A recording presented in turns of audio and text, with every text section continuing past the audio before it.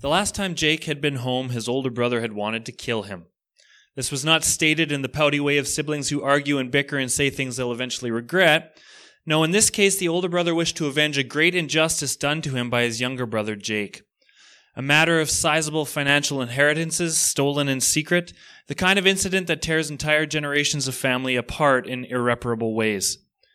Complicating the matter further was the fact that their mother had orchestrated the entire duplicitous affair. She had placed the figurative knife in Jake's figurative hands and instructed him on the best method for figuratively plunging it into his older brother's figurative back. She had then overheard her enraged older son plotting and pledging his murderous vengeance, which led to her counseling her younger son to flee several counties over and hole up in secrecy on the farm of her brother. Every neighbor whispered gleeful gossip about the wealthy, privileged family, so certain of their religious standing in the community, torn apart in a scandalous tale of a mother's favoritism, a son's fraud, and a brother's violent vengeance. The days turned to months. Months turned to years. Years turned to decades. Life had been so easy for Jake at home. His father had been blind to his abuse of privilege, and his mother had been a coddling enabler, allowing Jake to get away with crime after crime, unharmed and unpunished. But these last 2 decades of exile had been far from easy. It turned out dishonesty and deception were family traits. Even Jake, in all his treachery, had met his match in service to his uncle, who regularly abused the desperate circumstances of his nephew. For 2 decades, Jake was forced to work long, laborious hours on the farm, with little payment being made under the table. And whenever his uncle lost resources on the farm, whether equipment or livestock, the cost was always skimmed off Jake's meager pay. Promises made were reneged on or altered at the last minute. What's worse, his domineering uncle controlled every aspect of Jake's social life, even forcing Jake to work for many years to pay for the right to marry the love of his life. Jake was powerless and penniless at the hands of his treacherous uncle. But powerless and penniless was better than playing the role of victim to his older brother's rage, now built up over the course of years of bitter distance. At the end of 2 decades under the thumb of his uncle, Jake finally made his move. He had stored up enough raw farm resources from his uncle, and he had a large and still growing family in his care. And so he fled, away from one broken family situation, and back to face another of his own making. But Jake never got far before some truly terrifying news reached his ears. His brother knew that he was coming. And worse, his brother was coming his way. Fighting off panic, Jake came up with a plan to demonstrate his desire for mercy. He split his large family into 2 groups in case one group was waylaid by his brother's fighting men, and sent waves of gifts ahead as a peace offering that might quell the oncoming vengeance. He sent messages as well, not addressed to his brother, but rather addressed to his ruler, his boss, putting him in a position of authority over him, hoping for mercy. He was desperate to present himself as meek and powerless, ready to pay for compassion, ready even to kneel in tears and beg for his life and the life of his 11 children. He was ready to fall at the very same feet that he had emerged from the womb grasping firmly. He was ready to fall at the feet of his older brother, who was only older by a matter of seconds, Jacob's hairy, red-headed twin brother, Esau. The story of Jacob is the literal genesis of the nation of Israel. On the evening before finally facing Esau for the first time in 20 years, Jacob had another of his periodic encounters with the Almighty. He would have these visions and he would name things at those places of visions. And after wrestling with this heavenly figure until dawn, Jake had his name changed from Jacob, which means grasper of the heel or deceiver or trickster. He went from Jacob to Israel, which means wrestles with God. A new identity, from trickster and deceiver to one who encounters holy things and grapples with them and is forever changed in the process. As we, these last few weeks, have examined major theological concepts in Scripture, or rather re-examined, we've seen words that describe both identities of our protagonist, Jacob. Rebellion and selfishness, rebellion for selfishness and rejection of sacredness, they characterize Jacob, the first identity of this man, stealer of birthrights and blessings.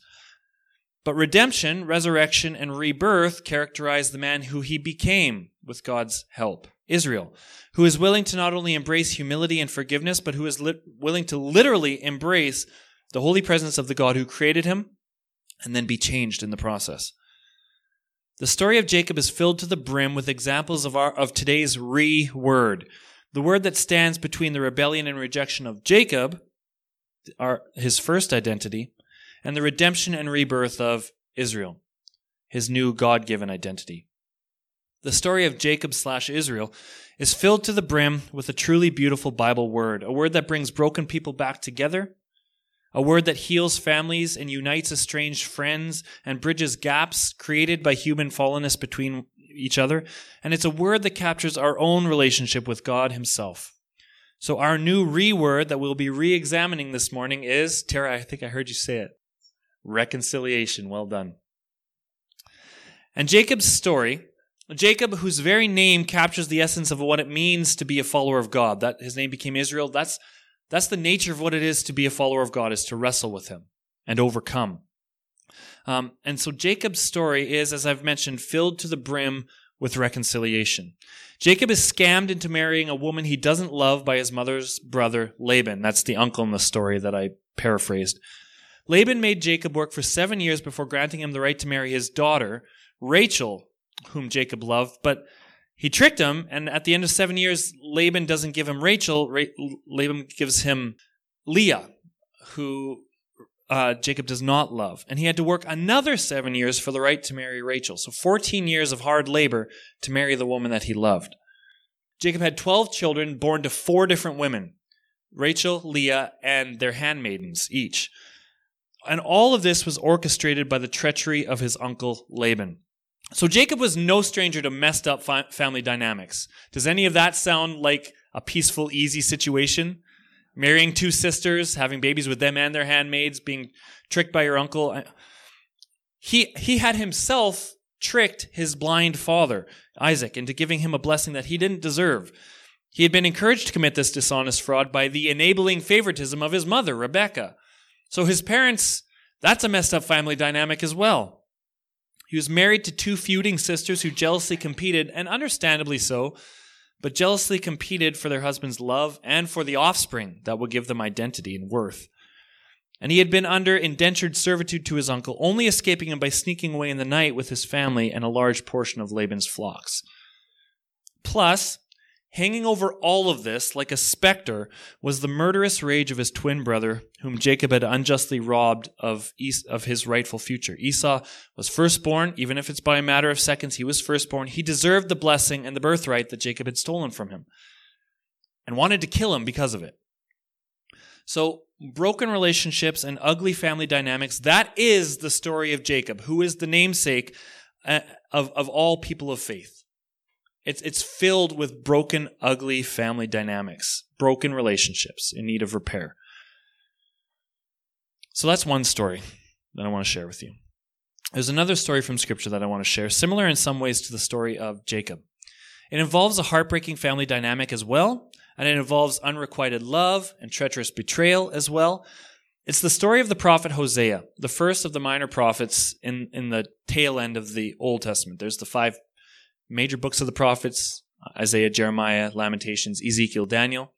And then it's the minor prophets, and they're only minor because they're shorter, not because their truth is diminished in any way. Which I don't really understand, because Daniel's 12 chapters, Hosea is also 12 chapters. I don't really know why Hosea is not a major prophet, but I don't make those decisions. But we're going to look at the story of Hosea a little bit. Hosea 1 tells us, this is what it says in Hosea 1.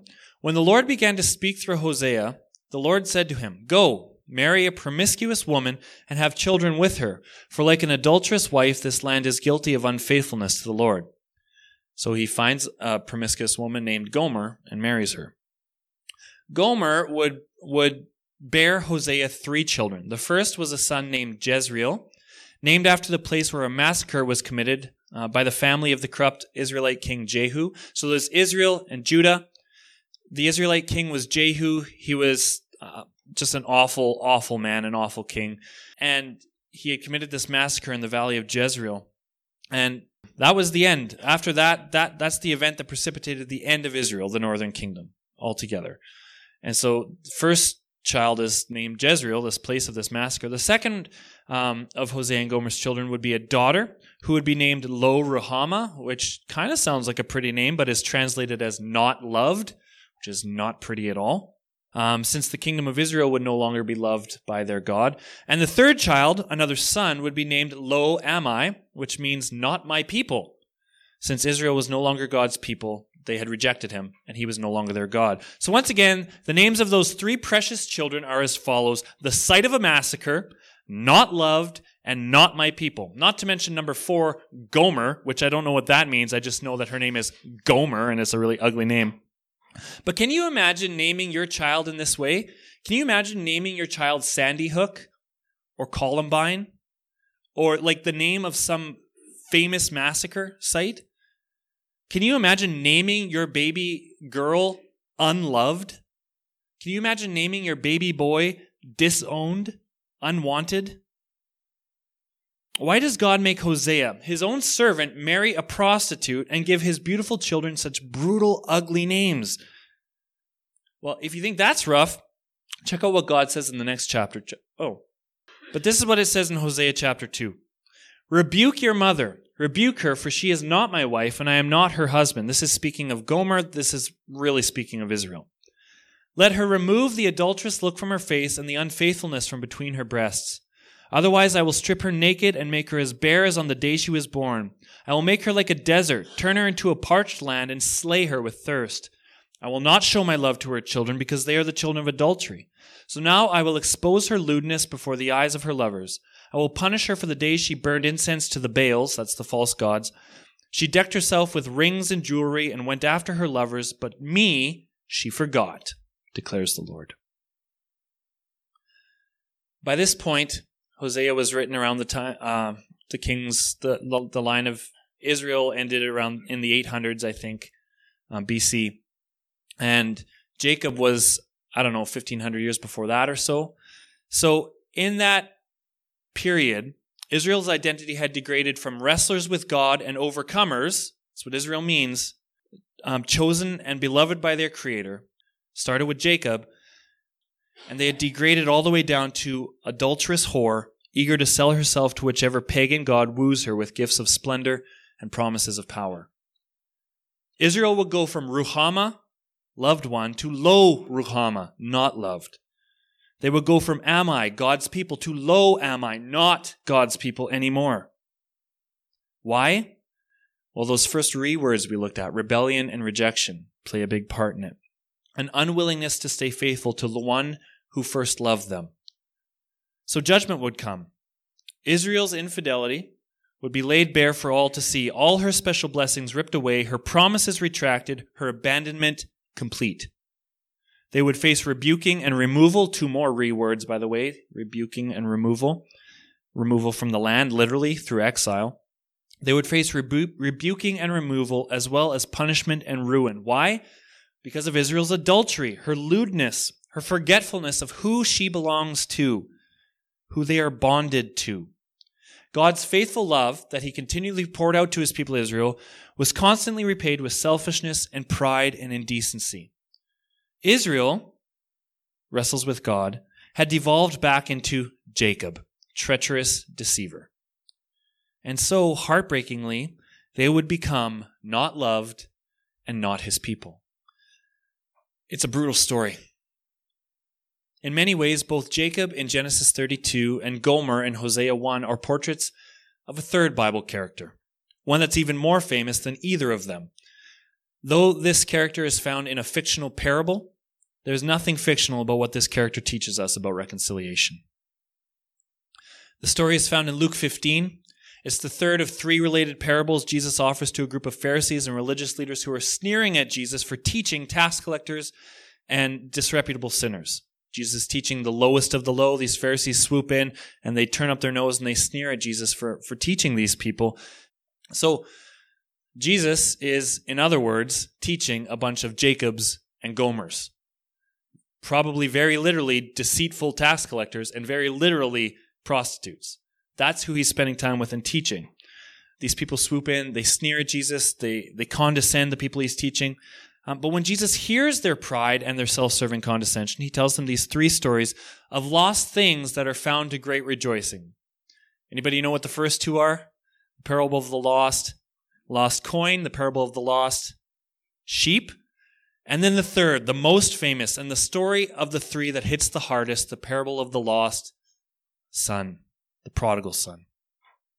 Like Jacob, or Israel, in the book of Genesis, this son, this prodigal son, had claimed his birthright and his inheritance in a scandalous manner. He just went up and demanded it.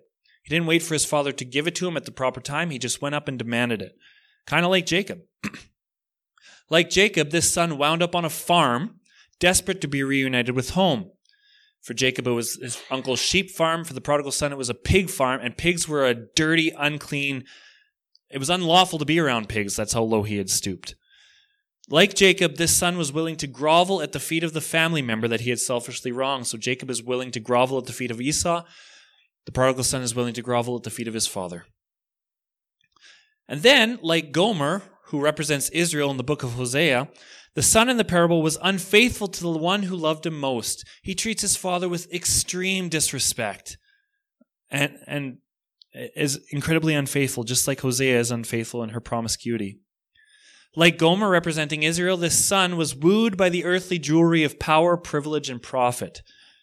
Like Gomer representing Israel, this prodigal son was stripped naked and left to wallow in thirst and shame, wanting even to eat the pods of peas that the pigs were eating, feeling the weight of being lo Ruhamah, not loved, and lo am I, not my people, certain that he was unloved and unworthy of belonging with his father and his father's people. So Jacob and Gomer and the prodigal son, three characters who represent humanity in general and myself in particular. Three characters in need of reconciliation. How do their stories end? I've told you the first part of these three stories, but how do they end? Well, in the same way that all three characters are united in their failures and their weaknesses, all three characters are likewise united in their shared experience of thoroughly undeserving and transformatively unwavering reconciliation on the part of God to them. All three are absolute failures, and all three experience a totally transformative sort of reconciliation. So let's look at all three.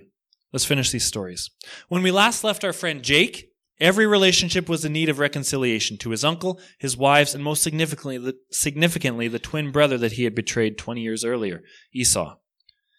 Well, in Genesis 30, there's a degree of reconciliation between Jacob and his two bitterly jealous and contentious wives. There's a bit of reconciliation there. And you'd be bitter and contentious too, by the way, if you were sister wives who knew your shared husband only loved one of you. That would be a really ugly situation. But because of prayers offered by these women, God gives reconciliation into their deeply patriarchal social structure through the form of sons, which, unfortunately, in that day and age, was the only way that a woman could have identifiable value to the men who dominated their lives. I'm thankful that's not how our social structure is designed now, but in those days, the only way a woman had worth was to bear children, preferably sons. And so God honors them, reconciles them to their husband by giving them sons, 12 of them. God brings reconciliation to this screwed up marital household through the birth of these sons who would eventually become the namesakes of the 12 tribes of Israel. Tremendously important sons, and that was an act of reconciliation.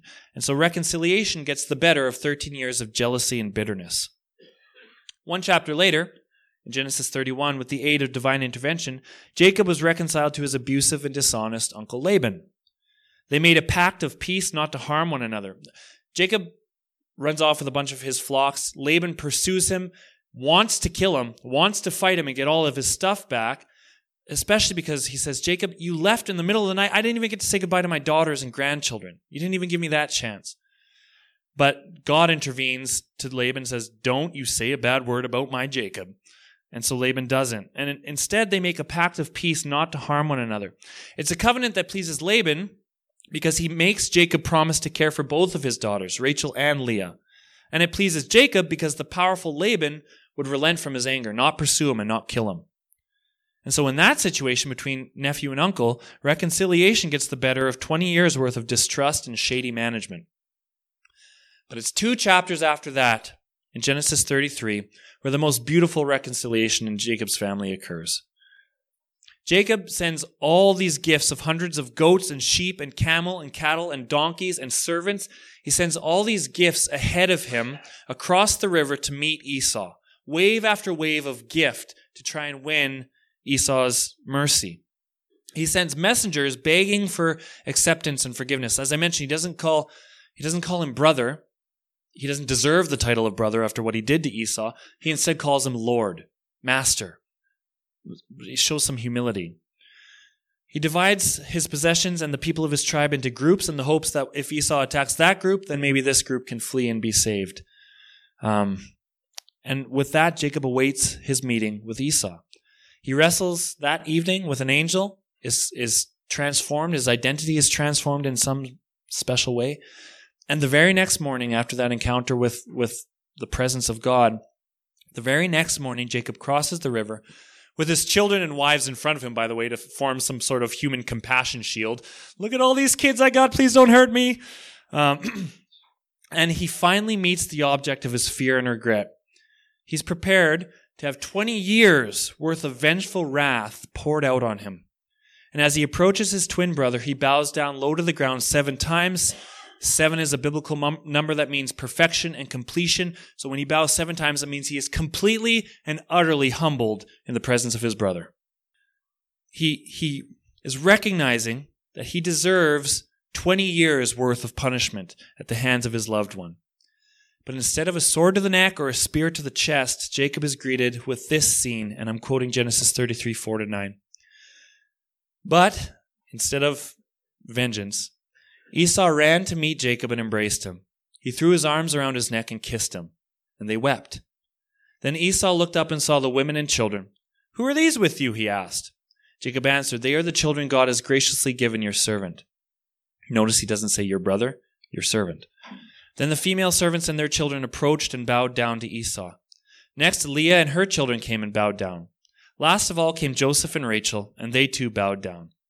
Esau asked, "What's the meaning of all those flocks and herds that I met?" "To find favor in your eyes, my lord," he said. But Esau said, "I already have plenty, my brother. Keep what you have for yourself." Jacob deserves death and instead receives reconciliation, which gets the better of 20 years' worth of deception, treachery, and simmering vengeance. The broken son humbles himself in the presence of the fellow son whom he had betrayed. Jacob stole Esau's blessing, but Esau gifts Jacob with a new blessing, reconciliation. I love that scene. Jacob's falling down on the ground, calling him master, begging for mercy, and Esau instead hugs him, kisses him, and calls him brother. See, I don't need any of these gifts you give me. I'm just glad to have you back. In the story of Hosea and Gomer, let's wrap up that story real quick. In the story of Hosea and Gomer, Gomer is a portrait of unfaithful Israel. Israel slept around with every idol it could find, whether it was the false gods of their neighbors or the idols of pleasure and profit and power. Because of these constant betrayals, these constant adulteries, God would abandon them to their lewdness and their pride. Israel would be identified by the brutally harsh names of not loved and not my people. God would annul the marriage he had made and retract all his vows because his bride kept whoring herself out. But listen a little closer to the harshness of Hosea 1, 2, and 3, and more of the picture comes into view. Hosea isn't just to marry Gomer and abandon her to her adulterous ways. He is to love her in the same way that God loves Israel. Here's Hosea chapter 3. I'm going to read all of Hosea chapter 3, but don't worry, it's only 5 verses long. It says, "The Lord said to me, go, show your love to your wife again, though she is loved by another man and is an adulteress. Love her as the Lord loves the Israelites, though they turn to other gods. So I bought her back for 15 shekels of silver and about a homer and a lethek of barley. Then I told her, you are to live with me many days. You must not be a prostitute or be intimate with any man, and I will behave the same towards you. For the Israelites will live many days without king or prince, without sacrifice or sacred stones, without ephod or household gods. Afterwards the Israelites will return and seek the Lord their God and David their king. They will come trembling to the Lord and to his blessings in the last days." And that's how the story of Hosea wraps up. Love her relentlessly. Buy her back. Take care of her, just as I am loving Israel and will one day redeem and bring Israel back. And what will God do when they come trembling to him? Well, he already told Isaiah. Here's what it says in chapter 1. It says, call him, the third son is Lo-ammi. Call him Lo-ammi, which means not my people, for you are not my people and I am not your God, yet. And there's that beautiful yet. There's this ugly thing. not loved, not my people. And yet, the Israelites will be like the sand on the seashores, which cannot be measured or counted. In the place where it was said to them, you are not my people, they will be called children of the living God. The people of Judah and the people of Israel will come together. And what's another word for people coming together? Reconciliation. In chapter 2, right there in that really ugly passage I read, all that talk of rebuking and judging and stripping naked, it also says this. She, Israel, will chase after her lovers but not catch them. She will look for them but not find them. Then, finally, she will say, I will go back to my husband as at first, for then I was better off than now. And who's Israel's husband, by the way? God himself. Therefore, I am now going to allure her. God says, I'm going to allure Israel. I'm going to draw her back. I will lead her into the wilderness and speak tenderly to her. In that day, declares the Lord, you will call me my husband. You will no longer call me my master. It's not, I'm way above you. It's, I am right there with you. I am your husband. I will betroth you to me forever. I will betroth you in righteousness and justice, in love and compassion. I will betroth you in faithfulness, and you will acknowledge the Lord. God continues in verse 23, I will plant her for myself in the land. I will show my love to the one I called not my loved one. I will say to those called not my people, you are my people. And they will say, you are my God. This is not just 20 years of betrayal and rebellion and rejection as it was for Jacob and Esau. This is many centuries of rebellion and rejection. But when God's people wander in the desert and thirst for him, when they have everything stripped from them, when they call out for their beloved God, he will beckon to them. He will run to them and embrace them as Esau does for Jacob, or as the father of the prodigal son does when the son returns. He will change their identity from Jacob, trickster and deceiver, and lo Ruhamah, not loved, and lo am I, not my people. He will change all of that to am I, and Ruhamah, and Israel. Put that together, and this is your identity. His beloved people who wrestle with him and overcome. He will change us from lowly, deceiver, not loved, not his people, to this beautiful thing, his beautiful people, his beloved people who wrestle with him and overcome. Before we can even get down on our knees and beg him, never mind just 7 times, we would burn through knee pads and yoga mats with all the kneeling we'd need to do, bowing, asking for forgiveness to our God. So never mind just 7 times. Before we can even reach the ground, though, before we can even fall on our knees, he's already there welcoming us with open arms. Before we can even hit the ground and beg, he's already saying, it's okay, I forgive you, I love you, you are my people, you are my loved one. Reconciliation only happens with those we love the most and who we have hurt the most.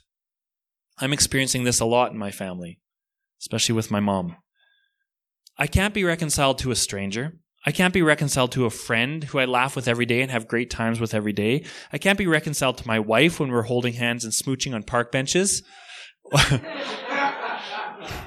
Or for us, more like watching SNL when the girls are at Awana's. That's about as romantic as we get, watching TV together. But I can't be reconciled to her when we're happy with each other, when we're in love, That's not when reconciliation happens. As in my family, reconciliation is only required when one beloved person deeply hurts or offends another deeply loved person. Like Jacob to Esau, like Hosea to Gomer, like the prodigal to his dad, like Israel to God, and like me to my Creator. And that's the deeper meaning for each of us this morning. Reconciliation is a necessary step in our salvation process. We have been rebellious, we have rejected our God, and we need to be reconciled to our beloved bridegroom. And that's God, that's Jesus. Reconciliation is not a common word in the Bible, even though stories of reconciliation are frequent. So the stories are there. The word is not there. The word reconciliation is not common. But it seemed to be an important word to the Apostle Paul. Of its 15 uses in the Bible, all exclusive to the New Testament, all but 3 are found in the Pauline epistles, the letters that Paul wrote. And in each of these instances, one thing becomes clear about reconciliation. It comes with a cost. This was true for Jacob, who was willing to send hundreds of living livestock to Esau. This was true for Gomer, who was brought back by her husband for 15 shekels of silver and a bunch of barley. It was even true for the prodigal. It cost his father his best robe, a fancy ring, some new Nike sandals, as well as that special fattened calf he'd been saving. So Jacob paid the cost of seeking forgiveness. Hosea paid the cost of redemption, buying Gomer back. And the prodigal's father paid the cost of celebration. All three are present in the cost paid by Christ. Through the shedding of his blood, and whenever Paul talks about reconciliation, he always talks about Jesus' death, his sacrifice, and his blood. All three are present. All three of these are present in the cost paid by Christ. He purchased our forgiveness through his blood. He bought us back from sin and death. That's who we were enslaved to, and he bought us back from that. And he financed the reunion celebration that will take place when we meet our Maker and are embraced for eternity. Forgiveness, redemption, celebration. There's a cost for all of those, and Jesus was that cost. Listen to Romans 5. Since we have now been justified by his blood, how much more shall we be saved from God's wrath through him? So there's that blood element, that cost element. For if, while we were God's enemies, we were reconciled to him through the death of his Son, how much more, having been reconciled, shall we be saved through his life? Not only is this so, but we also boast in God through our Lord Jesus Christ, through whom we have now received reconciliation. So we are reconciled to God through Jesus' death and are walking in a new life. Here's Colossians 1. For God was pleased to have all his fullness dwell in Jesus, and through him to reconcile to himself all things, whether things on earth or things in heaven, by making peace through his blood shed on the cross. Making peace is reconciliation. How does it happen? Through his blood on the cross. Once you were alienated from God and were enemies in your minds because of your evil behavior. But now he has reconciled you. There's that word reconciled again. He has reconciled you by Christ's physical body through death to present you holy in his sight without blemish and free from accusation. Reconciled to Christ through God's death and now innocent in his sight. Or here's Ephesians 2. His purpose was to create in himself one new humanity out of the two. And here Paul's talking about Jews and Gentiles who hate each other. But God's reconciling them. He's making peace, is what he says, which is reconciliation. And in one body to reconcile, there's that word again, reconcile both Jews and Gentiles to God through how? Through the cross, by which he put to death their hostility. So not only are we reconciled to God through Jesus' blood, we are reconciled to each other, even reconciled to our enemies through the cross. And finally, this powerhouse passage in 2 Corinthians 5. It says, therefore, if anyone is in Christ, the new creation has come. The old is gone, the new is here. All this is from God, who did what?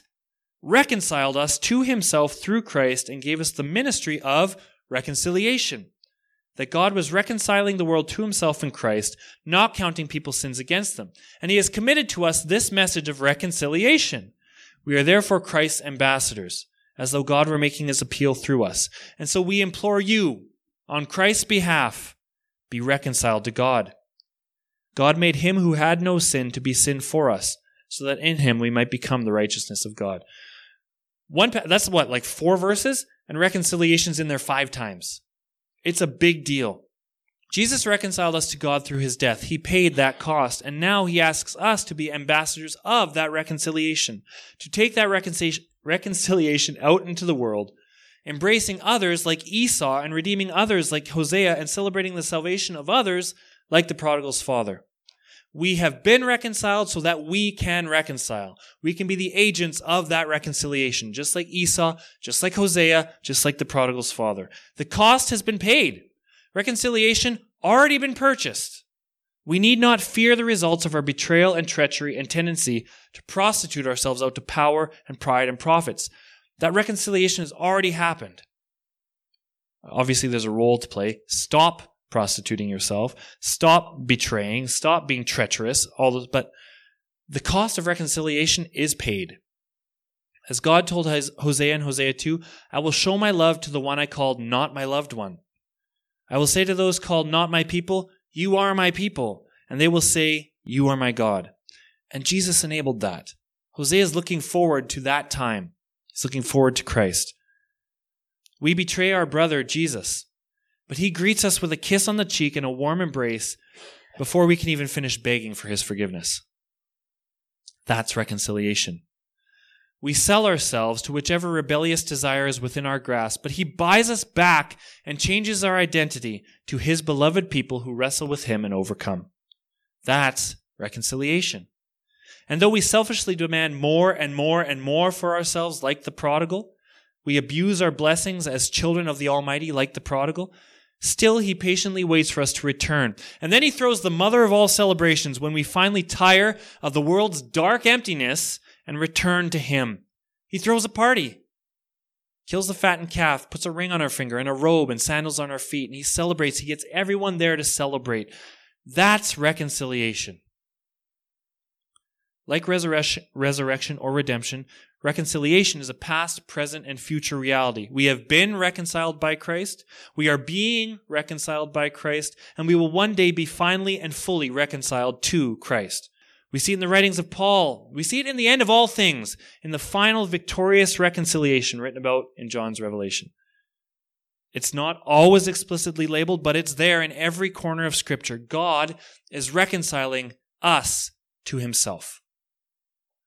Like Jacob, like Gomer, and like the prodigal son, we are not deserving of reconciliation. We are selfish deceivers, we are scheming betrayers, we are vulgar adulterers, and we are prideful sinners. We are not deserving of reconciliation. But Jesus pays for our reconciliation anyway.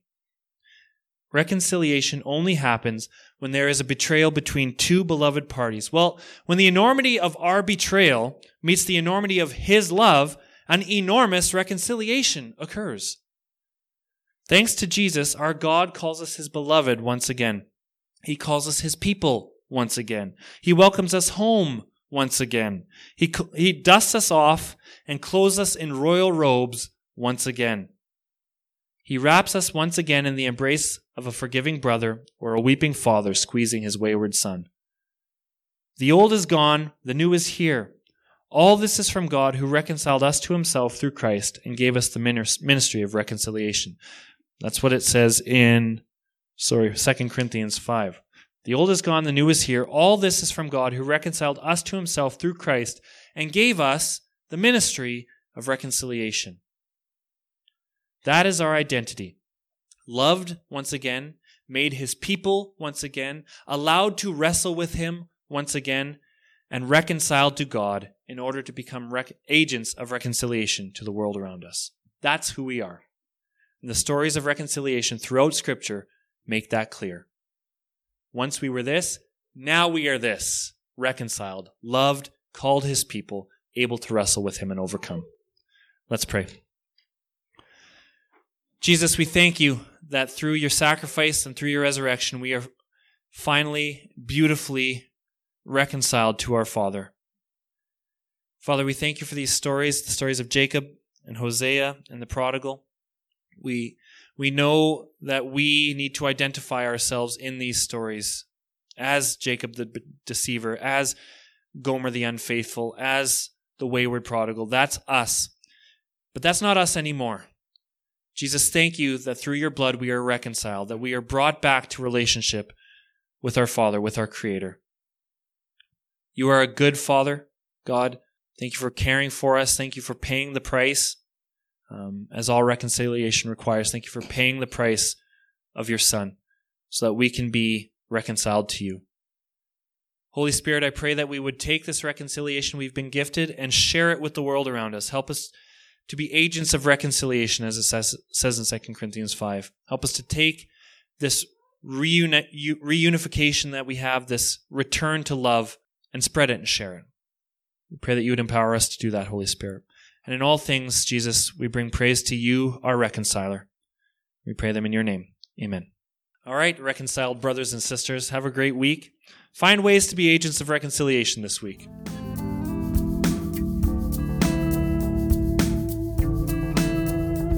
But it's there in every corner of Scripture. God is reconciling us to himself. I can't be reconciled to my wife when we're holding hands and smooching on park benches.